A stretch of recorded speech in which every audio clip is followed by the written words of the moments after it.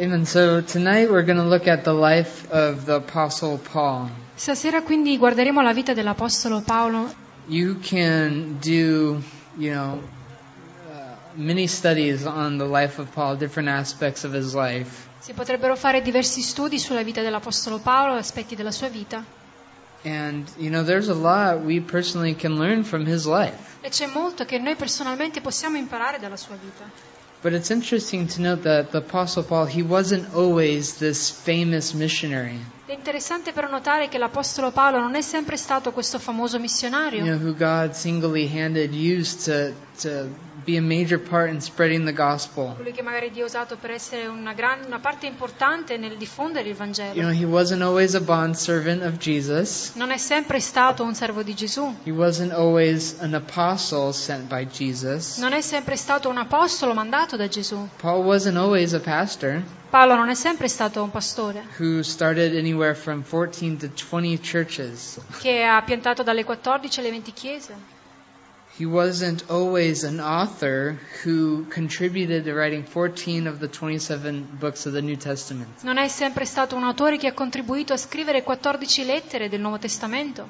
But we're going to see, looking at the life of Paul, the main, I think, lesson that I get is with God, anything is possible. Ma quello che guarderemo dalla vita di Paolo è che io imparo che ogni cosa con Dio è possibile.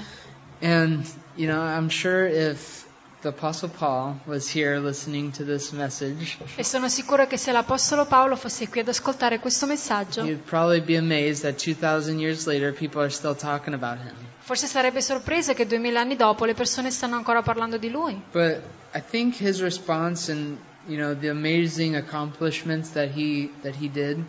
Ma la risposta, alle cose meravigliose che lui ha fatto, is found in Philippians 3:18. I count all things to be lost. Si trova in Filippesi 3:18. Tutto quello che ho io lo ritengo come perso. In view of the surpassing value of knowing Christ Jesus my Lord. In vista del valore prezioso del conoscere Gesù Cristo mio Signore. Paul didn't hold these accomplishments, these merits as we, tend to look at them.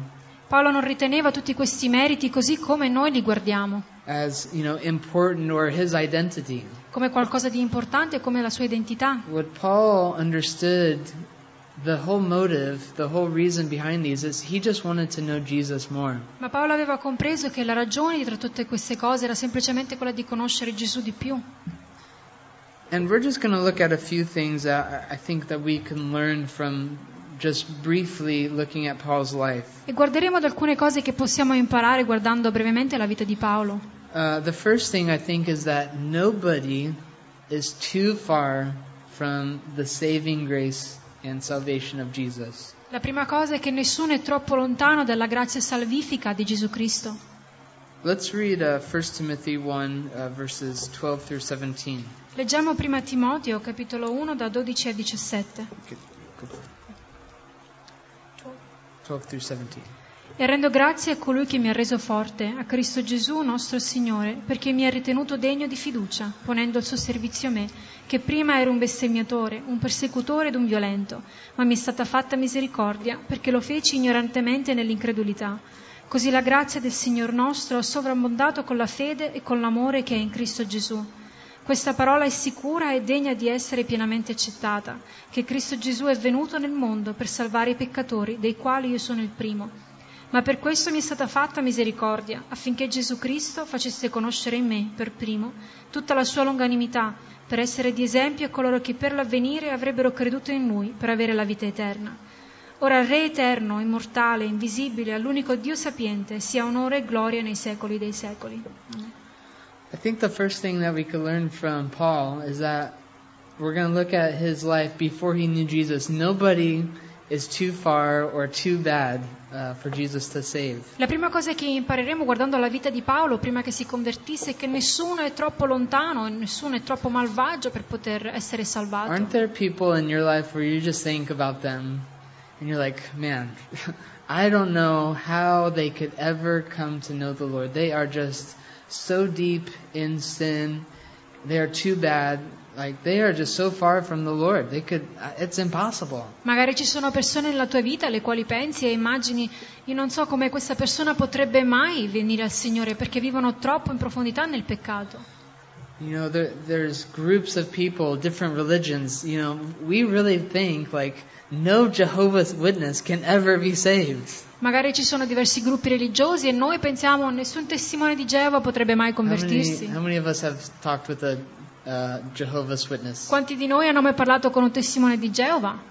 Okay, how many have come to your door and you haven't talked to them? O quanti magari sono venuti alla vostra porta e voi avete parlato con loro? Okay, a few maybe, that's all right. But we think and assume that certain people, man, they cannot be saved. Ma a volte noi pensiamo, presumiamo che alcune persone non possono mai convertirsi. You know, we might even think of a family member. Magari pensiamo ad un membro familiare. They are just hard as rock. I try to talk to them and there's just no way that they're going to ever accept the gospel. Magari sono duri come una roccia, ho provato a parlare con loro, ma non c'è alcun modo attraverso cui loro accetteranno mai il Vangelo. I think the main thing from Paul's life is that he just destroys all those assumptions that somebody is too far to be saved. E guardando la vita di Paolo, lui semplicemente distrugge tutte queste assunzioni che qualcuno sia troppo lontano dal ricevere You know, Cristo. Paul was one of these people that you would think he is never going to become a Christian. Paolo era una di quelle persone che magari pensavi lui non si convertirà mai, non diventerà mai un cristiano. And the amazing thing is that God used him as an example that proves the gospel and the grace of God really works. Ma Dio lo ha usato come esempio per dimostrare che l'Evangelo e la grazia di Dio davvero operano. In the book of Acts we see Paul's testimony interestingly mentioned 3 times. Nel libro degli Atti vediamo in maniera interessante che la testimonianza di Paolo viene menzionata 3 volte. And I think what is really cool is that Paul, he's not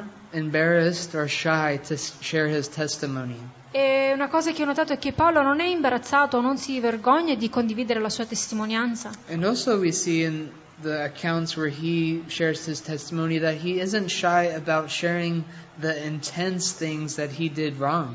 E anche quando condivide la testimonianza, lui non si vergogna nel condividere le cose intense, sbagliate che ha fatto prima. Let's read one of those accounts in Acts 22. Leggiamo uno di questi racconti in Atti 22. Acts 22, Atti 22, verses 3 through 10. versetti da 3 a 10. In verità io sono un giudeo, nato in Tarso di Cilicia e allevato in questa città ai piedi di Gamaliele, educato nella rigorosa osservanza della legge dei padri, pieno di zelo per Dio, come oggi lo siete voi tutti. Io ho perseguitato fino alla morte questa via, legando e mettendo in prigione uomini e donne, come mi sono testimoni il sommo sacerdote e tutto il sinedrio degli anziani, dei quali, avendo anche ricevuto lettere per i fratelli, mi recavo a Damasco per condurre prigionieri a Gerusalemme, anche quelli che erano là, perché fossero puniti. Ora avvenne che mentre ero in cammino e mi avvicinavo a Damasco, intorno a mezzogiorno, all'improvviso una gran luce dal cielo mi folgorò d'intorno. Ed io caddi a terra e udii una voce che mi diceva: «Saulo, Saulo, perché mi perseguiti?» Io risposi: «Chi sei, Signore?» Ed egli mi disse: «Io sono Gesù il Nazareno che tu perseguiti». Or quelli che erano con me videro sì la luce e furono spaventati, ma non udirono la voce di colui che mi parlava. E io dissi: «Signore, che devo fare?» Il Signore mi disse: «Alzati e va a Damasco, e là ti sarà annunziato tutto quello che ti ho ordinato di fare». So in Paul's testimony, we really grasp the miraculous power that God shows in his life. Quindi attraverso la testimonianza di Paolo vediamo la potenza grandiosa che Dio ha dimostrato attraverso la vita di Paolo. In 22, Paul is remembering and recounting his testimony. Nel capitolo 22 Paolo sta raccontando la sua testimonianza. And I think a lesson in this is that our testimonies need to be always about God's saving power. E una delle cose riguardanti le nostre testimonianze è che devono sempre parlare della potenza salvifica di Dio. You know, perhaps you grew up in a Christian home. Magari sei cresciuto in una famiglia cristiana. I just want to mention, nobody was born a Christian. Però nessuno è mai nato cristiano. You could have been a cute sinner. Magari eri un peccatore carino. But you were still a sinner. You weren't born a Christian. Ma eri comunque peccatore, non sei nato cristiano. You know, I was born in a Christian home. Io sono nato in una famiglia cristiana. And the more I grow in my walk with the Lord, the more I see just the grace of God in allowing me to be born in a Christian home. E più conosco il Signore, più cresco nel mio cammino con il Signore e più vedo la grazia di Dio che mi ha permesso di nascere in una famiglia cristiana. The Apostle Paul actually mentions a few chapters back in in chapter 17, I believe it is, in Acts. E se non sbaglio nel capitolo 17 Paolo menziona, He talks about, how many of us have ever asked, Lord, why was I born into the family that I was born into? quanti di noi hanno chiesto al Signore, Signore, perché sono nato nella famiglia nella quale sono nato? I always think, man, why was I born in 1990? E io sempre mi domando, perché sono nato nel 1990? Why was I born in America? Perché sono nato in Why America? wasn't I born in Italy? I could have learned the language way easier. Perché non sono nato in Italia? Avrei potuto imparare la lingua molto più I'm facilmente. sure all of us have asked that question. Lord, why did you have these borders and the time in which I was born? E a volte mi sono sempre domandato, Signore, perché hai posto questi confini o il tempo esatto nel quale sono nato? Paul, the guy we're talking about, he actually answers that question in a sermon that he gives in Athens, Greece. E Paolo, la persona di cui stiamo parlando, in realtà risponde a queste cose in un sermone che lui ha condiviso ad Atene, in Grecia. I'm just going to kind of summarize, but in chapter 17, Paul says that God has determined the appointed times in which we all were born. Nel capitolo 17 Paolo dice che Dio ha stabilito il tempo nel quale noi siamo nati. He determined the boundaries of their habitation, it says, what state, what country they were born in. Lui ha determinato i confini delle loro abitazioni, in quale nazione, in quale luogo sono nati, What time they were born in quale epoca sono nati. And here's the answer for why you were born in the family you were born into. E questa è la risposta alla domanda perché sei nato nella famiglia nella quale sei nato? Why the year you were born in. Perché sei nato in quell'anno? Paul says in verse 27, that they would seek God. E dice in Atti 17:27 affinché cercassero il Signore, If perhaps they might grope for him and find him. se mai riuscissero a trovarlo come a tastoni, Though he is not far from each one of us. benché egli non sia lontano da ognuno di noi. God knew that the time, place, family, all that was the perfect way for you to know him, was the best way that you would find him. Il Signore sapeva che il luogo, l'ora e la famiglia nella quale ti ha posto era il modo perfetto affinché tu potessi conoscere Lui. I don't think we could fully understand that, but the Lord knew that the context, the circumstances, that was the best way that we as sinners would look up and search for God. Non penso potremo mai capire questo abbastanza, ma il contesto nel quale ci ha posto è che noi come peccatori potessimo cercare il Dio. Whether that be good or bad, a good or bad situation. Che possono essere sia situazioni negative o positive. And as Paul, he's describing his testimony in Acts 22 and as we read in Timothy. E Paolo come descrive la sua testimonianza in Atti 22, anche come abbiamo letto in Timoteo. He makes it a point that the Lord, he saved me. Lui quello che dice in altre parole è il Signore mi ha salvato. I was once lost, but now I've been found. Ero perso, ma ora sono stato ritrovato. And remembering that no matter if you were raised in a Christian home, you got saved when you were young. E ricordate, non importa se sei nato in una famiglia cristiana, magari ti sei convertito quando eri giovane, Or you got saved when you were, 99 years old. o magari ti sei convertito a 99 anni. An amazing thing is my grandma, she was 84 years old when she received the Lord. Cosa meravigliosa è che mia nonna aveva 84 anni quando ha ricevuto il Signore. Perhaps some of us, we look around, the older people in this country, it's like, they are so far gone, let's just forget about them. They are never going to receive the gospel. Magari in questa nazione ci guardiamo intorno, guardiamo le persone anziane e diciamo sono troppo lontane e non riceveranno mai il Vangelo. It's never too late. You're never too old. You're never too young. Ma non è mai troppo tardi, non sei mai troppo vecchio, non sei mai troppo giovane. And Paul understood his testimony was to glorify the saving power of Christ. E Paolo aveva compreso che la sua testimonianza era per testificare della potenza salvifica di Cristo. And just another thing to note about being a Christian, and that giving your life to Christ E un'altra cosa da notare dell'essere cristiani, del dare la propria vita a Cristo, is that, perhaps you want to see a miracle happen. che magari vuoi vedere che un miracolo accada. You're like, Lord, I just want to see somebody healed and, or a sign from heaven. I just want to see a miracle. Signore, voglio vedere un miracolo, voglio vedere qualcuno guarito, voglio vedere un segno dal cielo. If you're a Christian, that's the greatest miracle anybody can ever experience or see. Se sei un cristiano, questo è il miracolo più grande che qualcuno possa mai sperimentare o ricevere. Because that's a miracle in itself, that God changed you, that He took a sinner and made him a saint. Perché questo già in se stesso è un miracolo, che Dio ha preso un peccatore e lo ha trasformato in un santo, lo ha reso santo. Nobody is too far from the grace and salvation of Christ. Quindi nessuno è troppo lontano dalla grazia e dalla salvezza di Gesù Cristo. And it's not like Paul. It wasn't like he was a moral, or he was doing nice things for people. Non è che Paolo stava facendo solo belle cose per le persone. Let's look in verse 13 of 1 Timothy chapter 1. Guardiamo il versetto 31 del capitolo... Verse 13, chapter 1. Versetto 13 del capitolo 1 di Prima Timoteo. He goes back and describes what he was like before he became a Christian. E lui descrive ciò che significava essere un non credente. The first thing he says, I was formerly a blasphemer. La prima cosa che dice è che prima era un bestemmiatore. A definition for a blasphemer is the profaning desecration. Una definizione per bestemmiatore è dissacrare and taking in vain the name of God. E prendere e usare in modo invano il nome di Dio. Or the reviling of any of his works or deeds.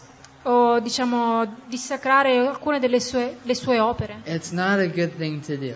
Quindi non è una cosa buona da fare. According to the Bible, God, He strongly forbids any dishonoring against His name. In accordo a ciò che dice le scritture, Dio vieta altamente qualsiasi cosa che vada contro il nome di Dio, cioè diffamare il nome di Dio. In Exodus chapter 20, in Esodo capitolo 20, verse 7, versetto 7, God doesn't like it this much that He made it one of the 10 commandments. E a Dio non piaceva questo bestemmiare che lo ha reso anche uno dei 10 comandamenti. You shall not take the name of the Lord your God in vain, for the Lord will not leave him unpunished who takes His name in vain. Non userai il nome dell'Eterno, il tuo Dio, in vano, perché l'Eterno non lascerà impunito chi usa il suo nome in vano. In Leviticus 19, in Levitico 19,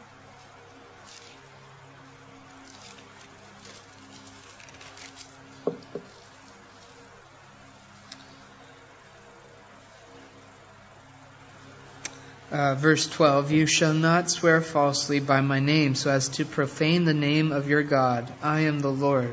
Versetto 12, non giurerete il falso nel mio nome, né profanerai il nome del tuo Dio. Io sono l'Eterno. Paul describes that before he knew Jesus, before he really knew God, he actually admits that he used to blaspheme God. E Paolo ammette che prima di convertirsi, di essere un cristiano, lui bestemmiava Dio. That he takes the name of God and uses it as a curse word. Lui prendeva il nome di Dio in vano e lo usava come una parolaccia. It's interesting that the main reason Jesus was crucified was because they said that he blasphemed by, claiming ultimately that he was God. Il motivo principale per il quale Cristo è stato crocifisso è perché lui, secondo loro, aveva bestemmiato dichiarando di essere Dio.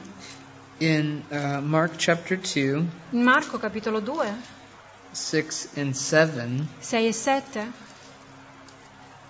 as Jesus was healing the paralytic man that was brought by his friends through the roof, mentre che Gesù stava guarendo l'uomo paralitico che era stato portato dai suoi amici scendendolo dal tetto. Remember, Jesus first said, "Son, your sins are forgiven." Ricordate, Gesù ha detto la prima cosa: figliolo, i tuoi peccati ti sono perdonati. And the Pharisees hear this and like, wait a minute, only God can forgive sins. Is he, claiming that he's God? I farisei però pensavano: ma come, solo Dio può perdonare i peccati? Sta quindi lui dichiarando di essere Dio?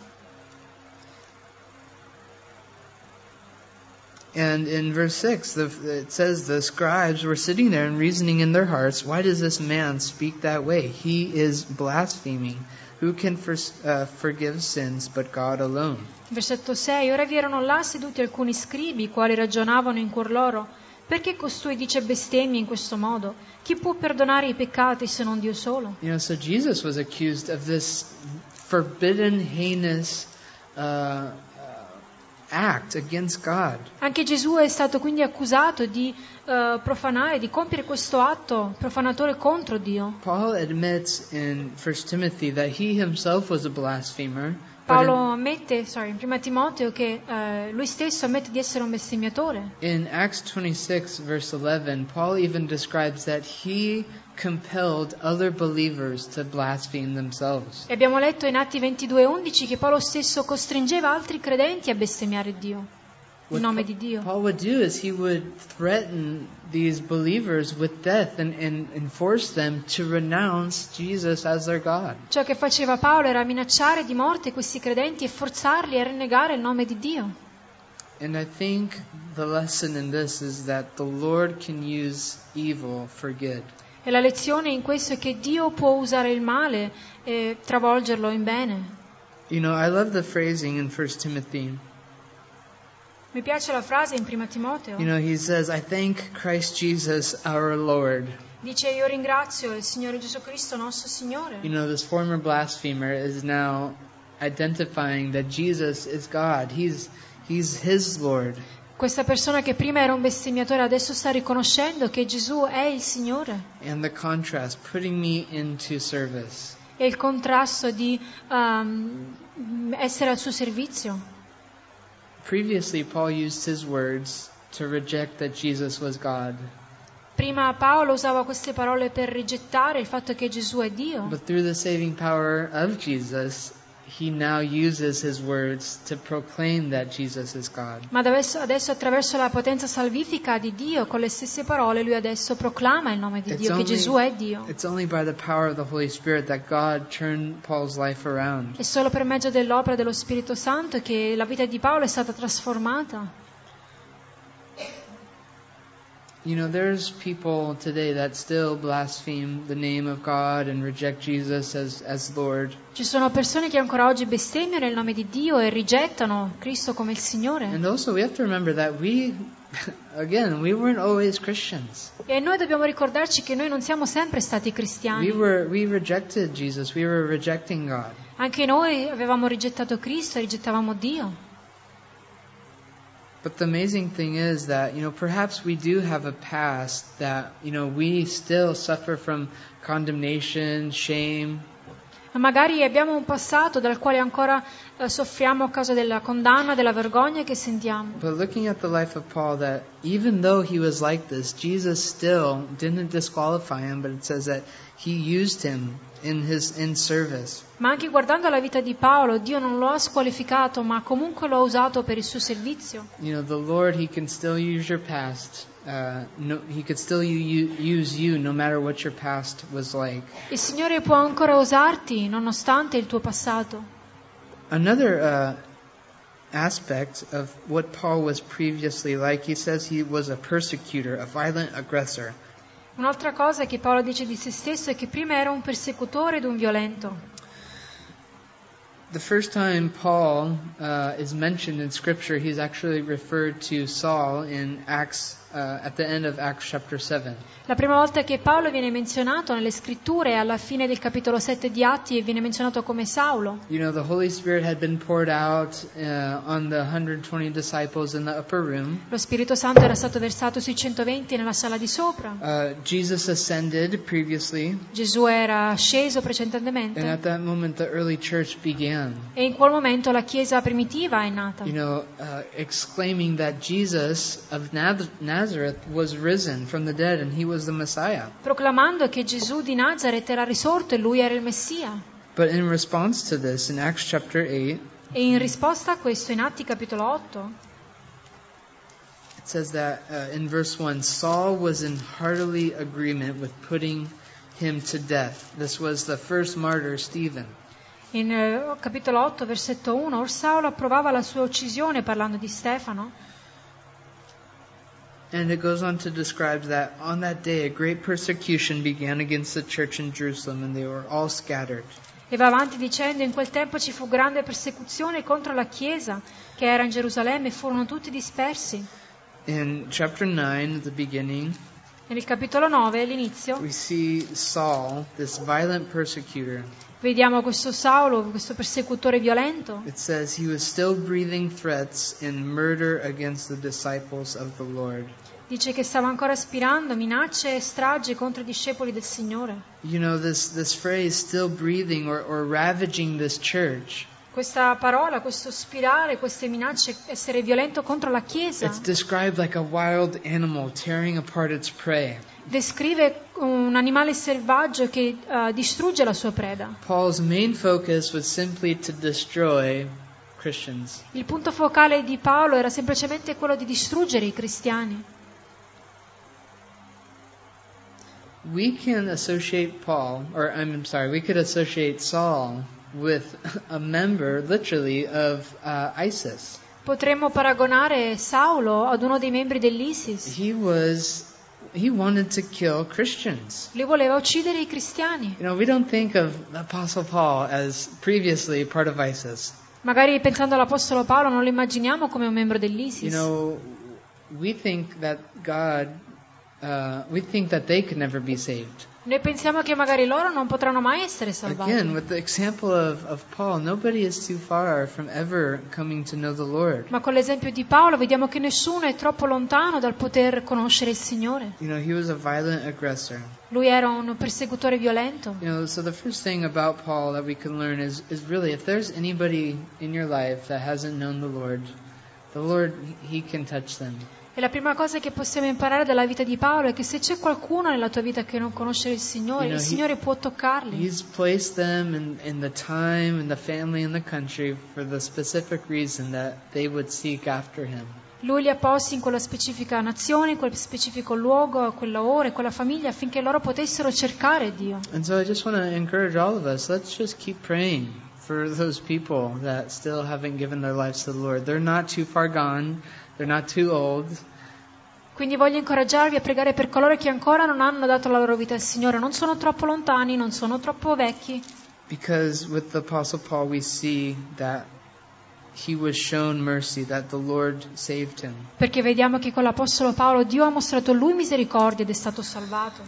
The second thing I think that just briefly talking about the life of Paul we can learn La seconda cosa che possiamo imparare dalla vita di Paolo is found in 1 Corinthians 15. si trova in 1 Corinzi 15. I think about Paul after his conversion that he really understood a life lived in God's grace. Pensando a Paolo dopo la sua conversione, lui davvero aveva compreso cosa significava vivere una vita nella grazia di Dio. You know, we saw Paul experience God's grace firsthand. Abbiamo visto che Paolo aveva sperimentato in prima persona la grazia di Dio. Paul deserved nothing of what he got from the life that he lived previously without Christ. Paolo non meritava nulla di ciò che ha ricevuto a causa della vita che aveva vissuto prima di Cristo. In 1 Corinthians 15, verse 10, In 1 Corinzi 15, versetto 10, Paul says, "But by the grace of God I am what I am, and his grace toward me did not prove vain, but I labored even more than all of them, yet not I, but the grace of God with me." Ma per la grazia di Dio sono quello che sono, e la sua grazia verso di me non è stata vana. Anzi, ho faticato più di tutti loro, non io però, ma la grazia di Dio che è con me. Paul didn't take for granted God's grace. Paolo non ha dato per scontato la grazia di Dio. I think it was always constantly in his mind the past that he lived, what he did. E secondo me lui pensava costantemente al suo passato che lui ha vissuto. But it didn't bring him to shame and condemnation. Ma questo però non l'ha portato a vergognarsi o nella condanna. But I think it brought him to a place where he just glorified the Lord even more because of the grace that he was shown. Ma lo ha portato a glorificare Dio ancora di più a causa della grazia che gli era stata mostrata. And I think we could have a tendency to do that the longer we're Christians. E possiamo avere anche noi una tendenza a comportarci così, essendo cristiani da più tempo. Is to forget really the grace that God showed to us in saving us. Cioè dimenticare la grazia che Dio ha mostrato quando ci ha salvati. That we once were far and lost and in our own sins. Che noi un tempo eravamo lontani e persi nel nostro peccato. But the Lord, He showed us grace and compassion. Ma il Signore ci ha mostrato grazia e compassione. And this grace brought Paul to, it says, labor. E questa grazia ha portato Paolo, dice qui, ad operare, ad agire. You know, we think, I was saved by grace. I don't need to do anything. A volte pensiamo, sono stato salvato per grazia, quindi non devo fare più niente. But because of what God did, it brought Paul to respond in gratefulness, to live a life of service. Ma proprio per quello che Dio aveva fatto per Paolo, questo l'ha portato a vivere una vita di gratitudine e di servizio. And I love the last phrase he uses. You know, this labor that I was doing, this work, traveling. E mi piace l'ultima frase che lui dice, questo mio faticare, questo mio viaggiare. You know, he planted, people say, anywhere to 14 to 20 churches. Le persone dicono che lui abbia piantato tra le 14 e le 20 chiese. He wrote 14 of the 27 books of the New Testament. Ha scritto 14 dei 27 libri del Nuovo Testamento. That's a lot of work. That's a lot of labor. Preaching, walking. He didn't have, airplanes or anything like that. E questa era molta fatica, doveva viaggiare, scrivere, non avevano aeroplani come adesso. If somebody said that they labored for the Lord, Paul could really say that I labored for the Lord. Se c'era qualcuno che poteva dire io ho faticato per il Signore, questo era proprio Paolo. But he says it was the grace of God in me that produced this labor. Lui dice però è stata la grazia di Dio in me che ha prodotto questo mio agire, questo mio faticare. If we serve the Lord in our own labor and strength, se serviamo il Signore nelle nostre forze, nel nostro lavorare, faticare, it's going to prove vain. Questo sarà vano. But if we labor in God's grace, it's going to be worth it. It's going to be through His strength. Ma invece se faticheremo con la if we labor in God's grace, it won't be in vain. Se noi fatichiamo nella grazia di Dio, operiamo nella grazia di Dio, questo non sarà in vano. Paul, he understood a life lived in God's grace. Paolo aveva compreso cosa significava vivere una vita nella grazia di Dio. And he was aware of the privilege that he had to share the gospel. E lui era grato del privilegio che lui aveva del condividere il Vangelo. If we know Christ, if we truly know Him, we'll know His grace. Se davvero conosciamo Cristo, allora conosceremo la sua grazia. And the last thing I want to share about, perhaps we could learn from Paul. E l'ultima cosa che voglio condividere, che magari possiamo imparare da Paolo, is how to thrive in suffering. È come continuare ad andare avanti nella sofferenza. In 2 Corinthians 11, in 2 Corinzi 11,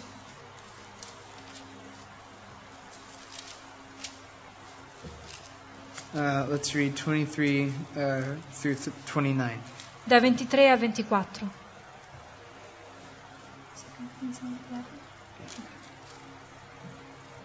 Mm-hmm. Sono essi ministri di Cristo? Parlo da stolto, io lo sono più di loro, nelle fatiche molto di più, nelle battiture grandemente di più, molto più nelle prigionie e spesso in pericolo di morte.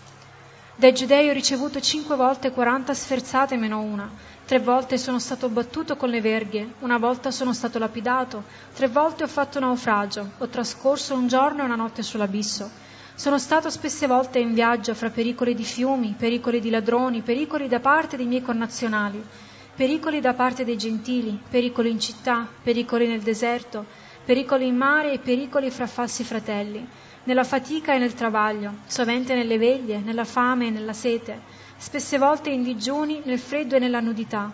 Oltre a queste cose esterne, ciò che mi assilla quotidianamente è la sollecitudine per tutte le chiese.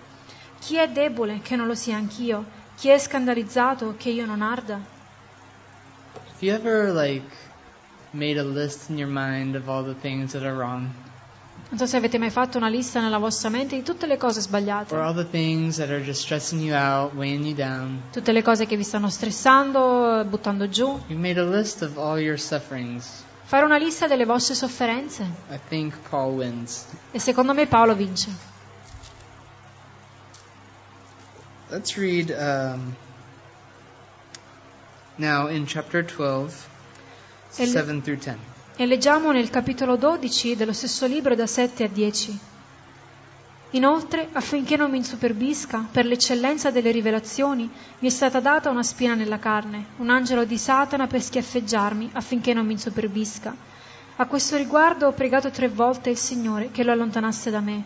Ma egli mi ha detto: la mia grazia ti basta, perché la mia potenza è resa perfetta nella debolezza. Perciò molto volentieri mi glorierò piuttosto delle mie debolezze, affinché la potenza di Cristo riposi su di me. Perciò io mi diletto nelle debolezze, nelle ingiurie, nelle necessità, nelle persecuzioni, nelle distrette, per amore di Cristo, perché quando io sono debole, allora sono forte. In Paul's experience with his suffering, he was able to experience Christ as well. Nell'esperienza di Paolo, per quanto riguarda le sofferenze, lui ha potuto sperimentare anche Cristo. For Paul, suffering was the channel or way that he was able to meet and commune with God in a deeper level. Per Paolo, la sofferenza era il canale o il modo attraverso cui poteva incontrarsi con Dio in un modo più profondo. Because I feel that suffering, at least for me, brings me to a place closer to the Lord than not. Perché la sofferenza, almeno per me, è quella cosa che mi porta più vicino al Signore. In suffering, we can know the Lord a different way. Nella sofferenza conosciamo il Signore in maniera diversa. And it's amazing. You think man, Paul, he was like the ultimate servant of God. Ed è incredibile, pensiamo a Paolo, lui era questo grande servo di Dio. But even in Paul's service, he experienced suffering. Ma anche nel servizio suo Paolo ha sperimentato la sofferenza. And I think the attitude of Paul needs to be noted that he didn't mope around. He wasn't all bummed out. E quello da notare nell'atteggiamento di Paolo nel descrivere queste sofferenze, che lui non era abbattuto. But it mentions he uses words like glad. Ma lui usa parole come Glad. Gioia, felice, to describe his circumstance. per descrivere le sue circostanze. And this was all because of his grace. E questo era solo a causa della sua grazia. That the Lord, he makes clear that even though you're suffering, even though you're dealing with this trial, E il Signore rende chiaro che se anche stai soffrendo, stai attraversando questa prova, as strong as the weight might be on you, per quanto pesante possa essere questo peso su di te, the Lord says that his grace is sufficient to sustain us. il Signore dice che la sua grazia è sufficiente da poterci sostenere. So perhaps some of you guys are going through some kind of suffering. It's just list after list of all the things that are going wrong. Magari alcuni di voi stanno affrontando delle sofferenze ed è un elenco interminabile di cose che vanno storte. Whether that be health, relationships. Che possa essere la salute o relazioni. I think the Lord just wants to remind us that it's His grace that's going to get us through. Il Signore vuole ricordarci che è la sua grazia che ci porterà avanti. So looking at just briefly the life of Paul, quindi guardando brevemente alla vita di Paolo, we have to remember that there is nobody too far from the saving work of Christ. Ricordate che non c'è nessuno troppo lontano dall'opera salvifica di Cristo. Now, as Christians, we get to live a life in God's grace. Come credenti noi abbiamo il privilegio di poter vivere nella grazia di Dio. The Lord didn't look down and was like, man, Jake, he is such a good guy. He deserves to be saved. Non è che Dio ha guardato giù dicendo: "Oh, Jake, che bravo ragazzo, lui merita essere salvato." None of us salvato." deserved to be saved. Nessuno di noi meritava di essere It's all salvato. based on His love and His grace. Ma è tutto basato sul suo amore e sulla sua grazia. And lastly, the Lord, Paul, he knew how to thrive even in suffering. E infine Paolo sapeva come andare avanti anche nella sofferenza. He says, I would rather, boast about my problems, really just make them big, because the power of Christ is evident in my life. Dice piuttosto io mi glorierò dei miei problemi affinché la grazia di Dio sia evidente nella mia vita. If he had weakness, that meant he had power through the Lord. Perché se aveva queste debolezze voleva dire che aveva potenza attraverso il Signore.